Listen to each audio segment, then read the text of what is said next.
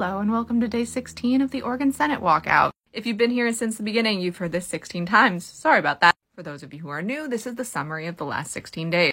On May 3rd, Republican state senators in Oregon started their walkout. When I say walkout, I don't mean they walked out of the building. I mean they didn't show up to work. I don't think it should really be called a walkout. That implies walking out.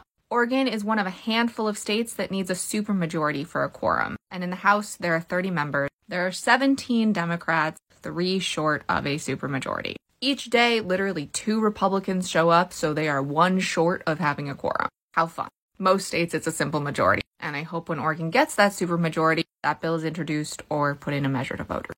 Anyway, the reason they walked out was, quote, the readability of certain bills. In 1979, a law was put on the books that all bill summaries have to be at 8th grade reading level. You'll be so shocked to know that never happens. Not with Republican bills, not with Democratic bills, not with bipartisan bills, but that was their excuse. It's the readability of 2 separate bills. One is a bill that would raise the age from 18 to 21 for buying semi-automatic, and the other one is about trans healthcare and abortion, making it so that anyone 14 or older can get an abortion without parental consent, and making it easier for trans people to get health insurance. But yeah, it's about readability. Thing is, this isn't new. Republicans have been using this tactic since 2019. So except for certain things, Oregon Senate has pretty much been at a standstill for like 5 years. Majority of voters were fed up. In November, they voted to add a constitutional amendment that when you are absent unexcused for 10 days, you cannot run for the next term. Or you can run and win, but you can't be seated. 10 days passed for all of them last Thursday. So there's now 1 independent and 9 Republicans who can't run for their next term. Why does this summary keep getting longer and longer every time I tell it? It's supposed to keep getting shorter, but I keep adding more detail.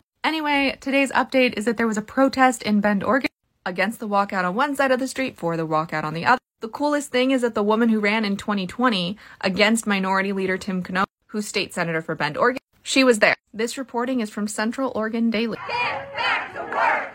Get back to work! Our children have a problem. They need to come to their parents, not just government officials. Protesters flocking to downtown Bend, holding signs and giving speeches at Peace Corner in Bend. I think if democracy is going to work, we got to show up, even when things are happening that we don't like. They bypassed a whole bunch of pieces of the process to get it quickly placed on the floor and voted on so that it would pass. That is what our Republican senators are standing up against. Senator Tim Knopp and 9 other senators reached 10 unexcused absences from the Senate floor. Under Measure 113, legislatures with 10 unexcused absences are prevented from serving again after their current term finishes. We believe the people of Oregon are with us, and we're willing to risk the penalty if necessary. On one side of the street, people against the Senate walkout, like Eileen Keeley, who ran against Knopp in 2020. He's boosting his name recognition statewide at the expense of the needs of Oregonians. We have important needs here. It's not just HB 2002 or SJR 33 that he's protesting against. On the other side, those in support of the walkout, like Dr. David Cooten, who says he's a retired pediatrician. He stands against House Bill 2002, which deals with reproductive rights and gender-affirming care. It's a bill Republicans have also opposed, walking out ahead of the final vote. I would state categorically, this is the absolute worst bill that I have seen in my whole career. I cannot believe that the state believes that they own our children.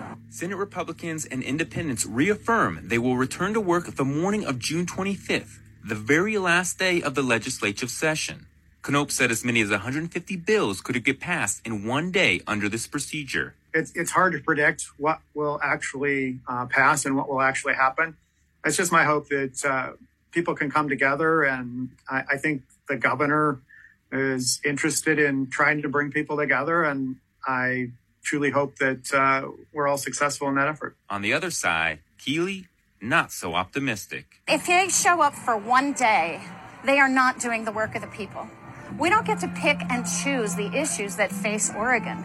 We deal with the issues that are before us. And by running away, all of these important issues that matter to Central Oregonians are dying. Steelhaugen, Central Oregon Daily News. Because his big donors don't seem to be jumping on this one.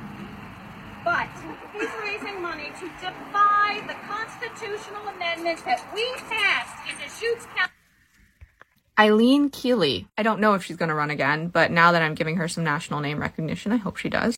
As always, I will keep you posted and see you back here tomorrow on day 17. Shortcast Club.